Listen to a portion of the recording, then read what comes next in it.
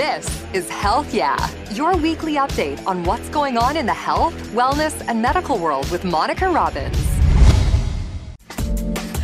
Today we're talking about something that impacts every single one of us, our mental health. If the pandemic taught us anything, it's that we all need to be more mindful, take time to reach out to those who may be struggling, and be a little kinder to ourselves and each other. If you are experiencing your own mental health issues, you're not alone.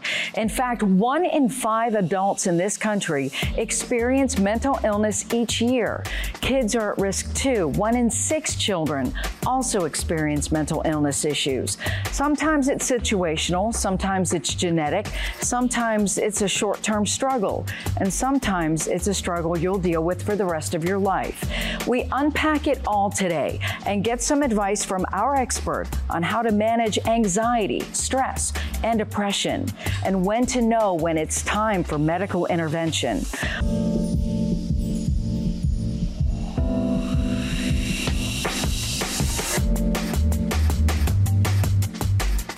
Hello and welcome to Prescription for Life. I'm Monica Robbins.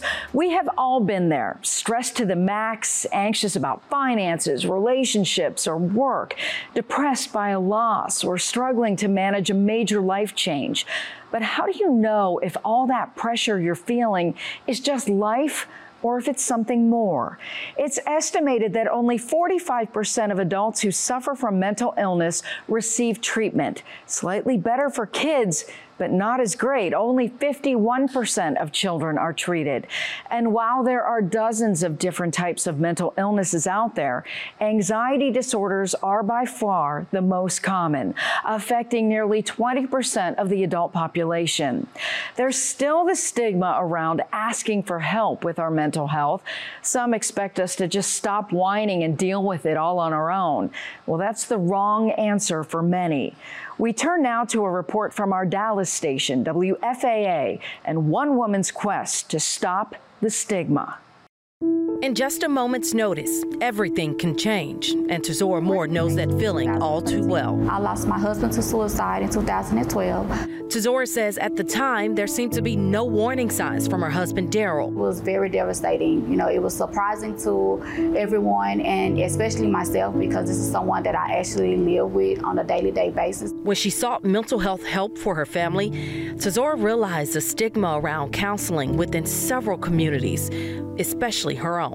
I felt like that's not something that the African American community does. That's not something that we battle with. After his death, it made me realize that people really do suffer in silence. You know, people really feel like they're alone, and with them feeling alone, they do not reach out. So I definitely wanted to have an organization to let people know that you're not alone. That's when she turned her pain into a new purpose. I was just driving, and I just wanted my organization to be a name that people could remember.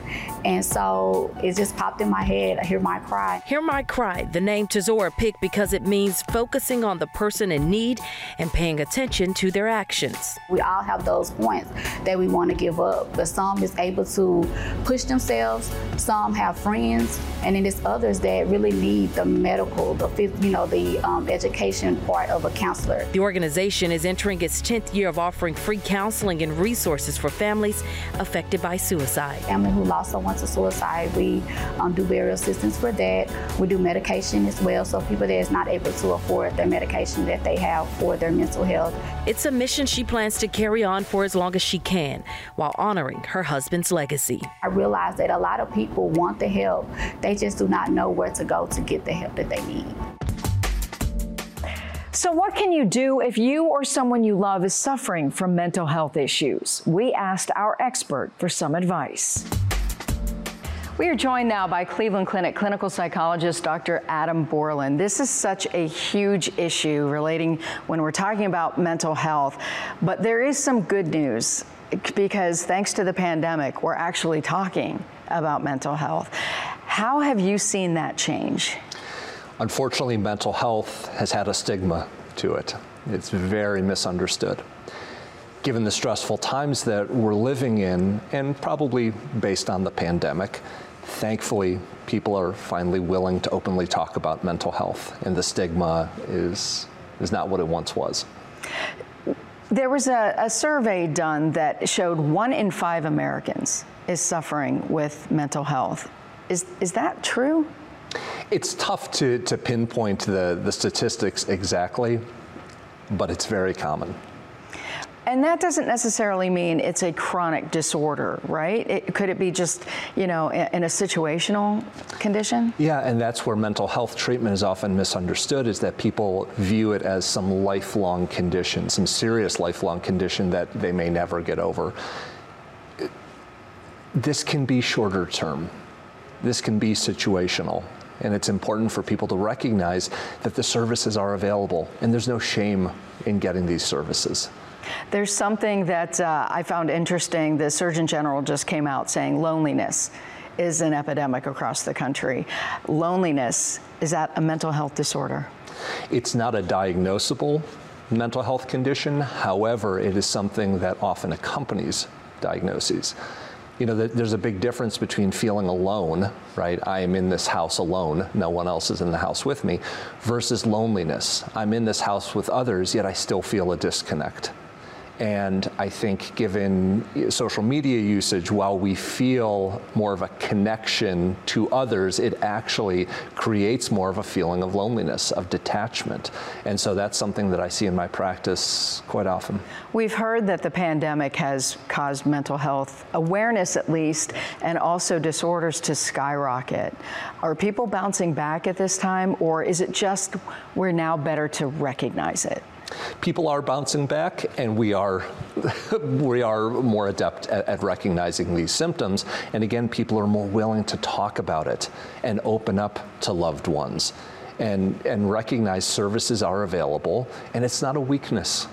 It's actually a strength. Let's talk about some of the most common things that people might be experiencing, one being anxiety. How do you know when it's just, basic anxiety, you're worried about a test coming up or, a presentation at work, compared to, I've got a problem? Sure.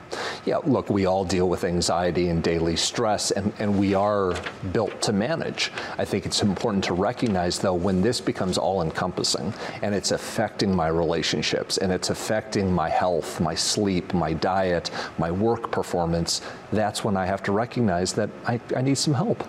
That's something I've heard a lot of people telling me lately. They've never experienced a panic attack before, but that's becoming more common too. Can you explain the psychology behind a panic attack, and is that the trigger, or is that the red flag that I should go talk to someone? Yeah, so a panic attack is often a manifestation of the anxiety, the physical manifestation, shortness of breath, lightheadedness, feeling as though your heart's going to beat out of your chest. People deal with nausea or excessive sweating. That's not necessarily the sole reason, but it can certainly be scary to people, especially if they haven't experienced one. And therefore, recognizing that, hey, something's up here, and I need to get some help. The feeling of overwhelm. Yes. How do you kind of know when you've taken on too much and this is triggering things? Because I'm one of those people, I do 100 million things at once, and there's every so often I don't even see it coming, and it's just a shutdown. I can't do anymore. Yeah. How do you know when you need to prevent that before it happens? We are not robots. We cannot just go all the time. We can't go at 100 miles an hour all the time in the far left-hand lane of the highway. We have to be able to check in with ourselves, recognize physical symptoms, recognize my tank is it's on empty. And there's nothing wrong with me attending to self-care. It's often misconstrued as being selfish.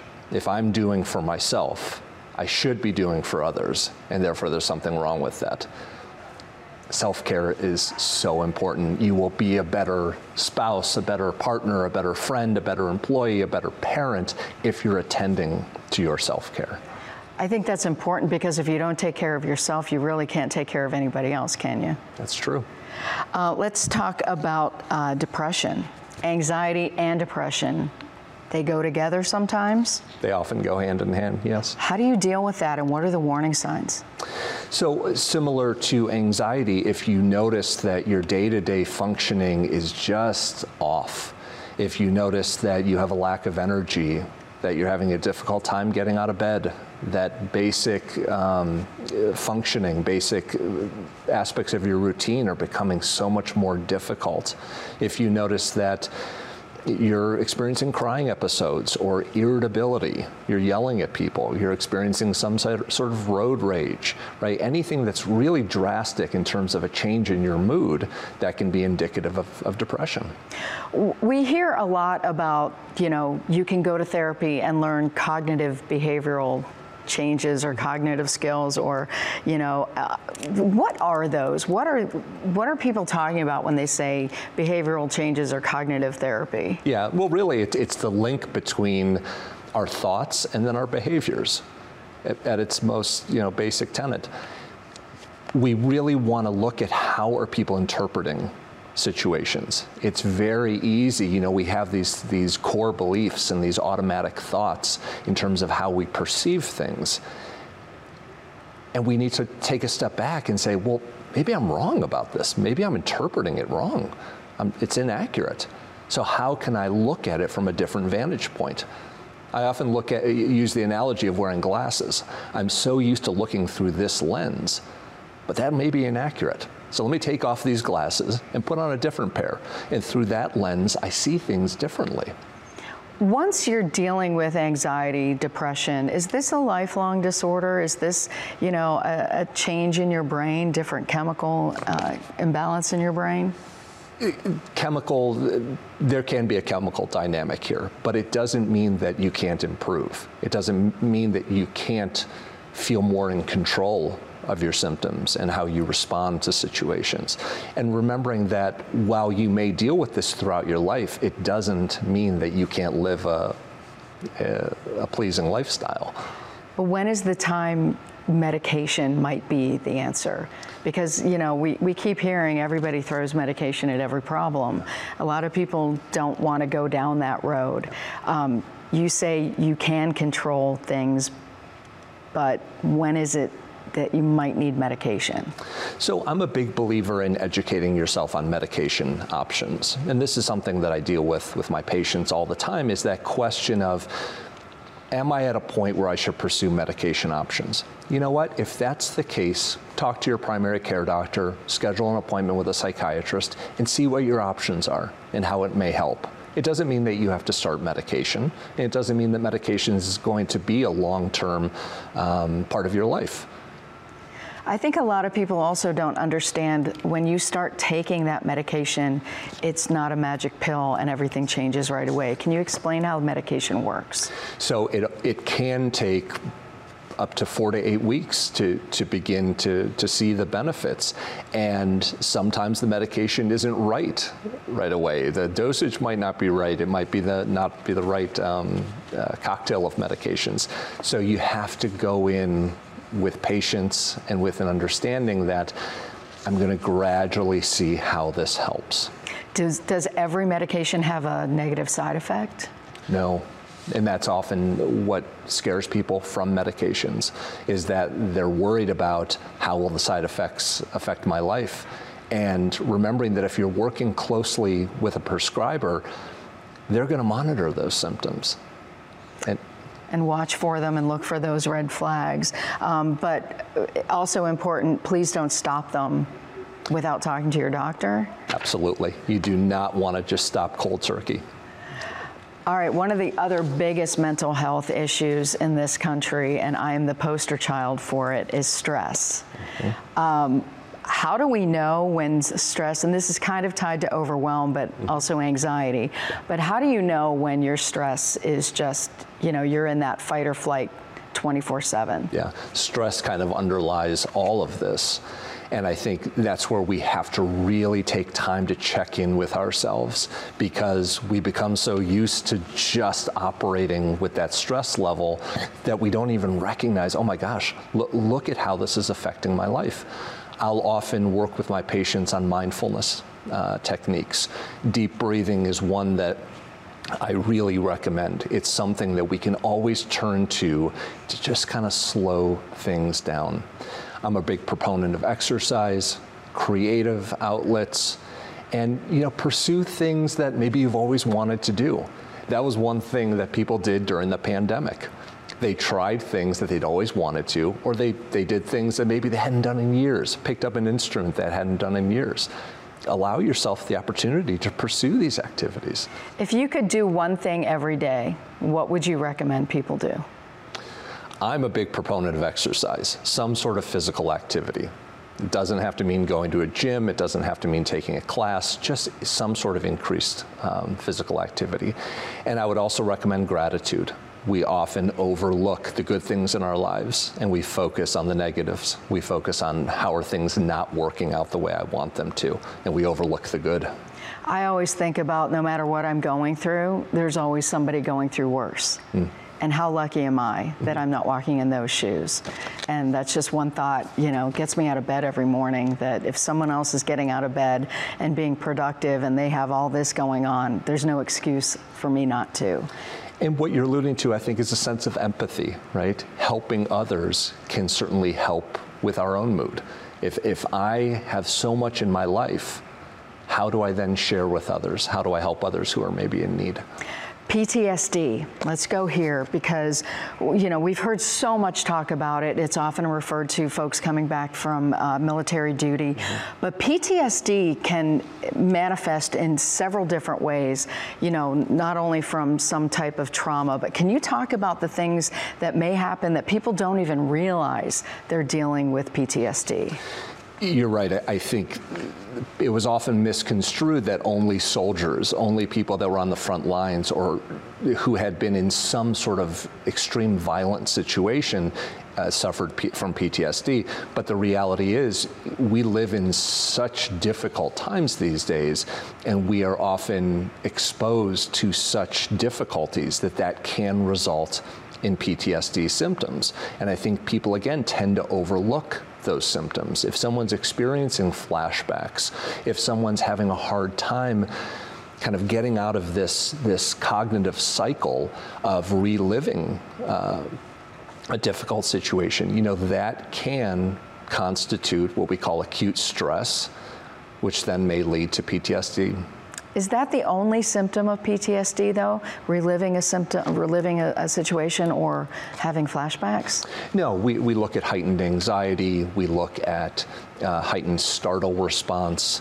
Again, we look at maybe significant mood changes. Someone may isolate themselves. Someone may, again, display behaviors that are just out of the ordinary. We are getting much better thanks to the pandemic, and you mentioned earlier that we're recognizing mental health a little better, and it's not such a taboo to start reaching out for help. But one of the issues that you talked about is there's a shortage of mental health professionals. So what's your advice to somebody who finally recognizes that they need help, but now they have to wait for it? What would you tell someone? We are certainly trying our best to meet all the needs. There are sometimes wait lists, and I think it is also important to advocate for yourself. If you recognize this is something that I can't wait a few weeks or even a month for, let someone know within the scheduling department, let's say at the Cleveland Clinic. I have people reach out all the time and say, this is a patient that's in real distress, and I'll make sure that we prioritize them and their needs. So again, I think it's important to keep that motivation, because it is a source of strength, not a weakness, to pursue services. Dr. Borland, as always, thank you for your advice and thank you for being here. My pleasure. Kids are struggling with mental health issues more than ever, from isolation from the pandemic to social media fallout. There's much that today's kids have to deal with that wasn't an issue for their parents or grandparents. But one 11-year-old in Atlanta is trying to help kids with their mental health struggles. Take a look at this story from our station, WXIA. Impact isn't about age. What's happening inside Varner Elementary is proof. They're so incredibly proud. Takari Tatum is 11. His latest project will soon be part of the school library. Hi, Takari. His Snap It bracelets are already part of the school culture, taking on mental health openly. Time you feel stressed or anxious, you just snap it. His book about them is about to be released. Seeing it all come together was like such a surreal experience. I was really just thinking about all the stuff that happened in my life with my mental health journey and just putting those words on the paper. Takari's best friend, his grandfather, died in the pandemic. Takari saw so many of his friends struggling too. The book is an extension of telling people that mental health matters, and it's a serious thing that almost everybody goes through. I just can't even put it in words how proud I am of him. Takari wrote this book in 1 week. Yeah, right. Of course he did. He was like taking dictation. It's like God was just giving him the words. Just amazing me more every day. Mrs. Lori Mendenhall supported every step. Now retired art teacher Robin Glover illustrated his book. So honored and so privileged. Principal Althea Singletar sees the reach of Takari's impact. For students to see that you can have a great idea and you see it through and all kinds of wonderful things can happen. I hope kids who read the book feel that they're not alone. A message that's made a difference for his dad, too. He just does not know how big of an impact this has made. If you are struggling with your mental health, we hope you learned that you're not alone and help is out there. Please reach out. And remember, take it easy on yourself. We're all just doing the best we can.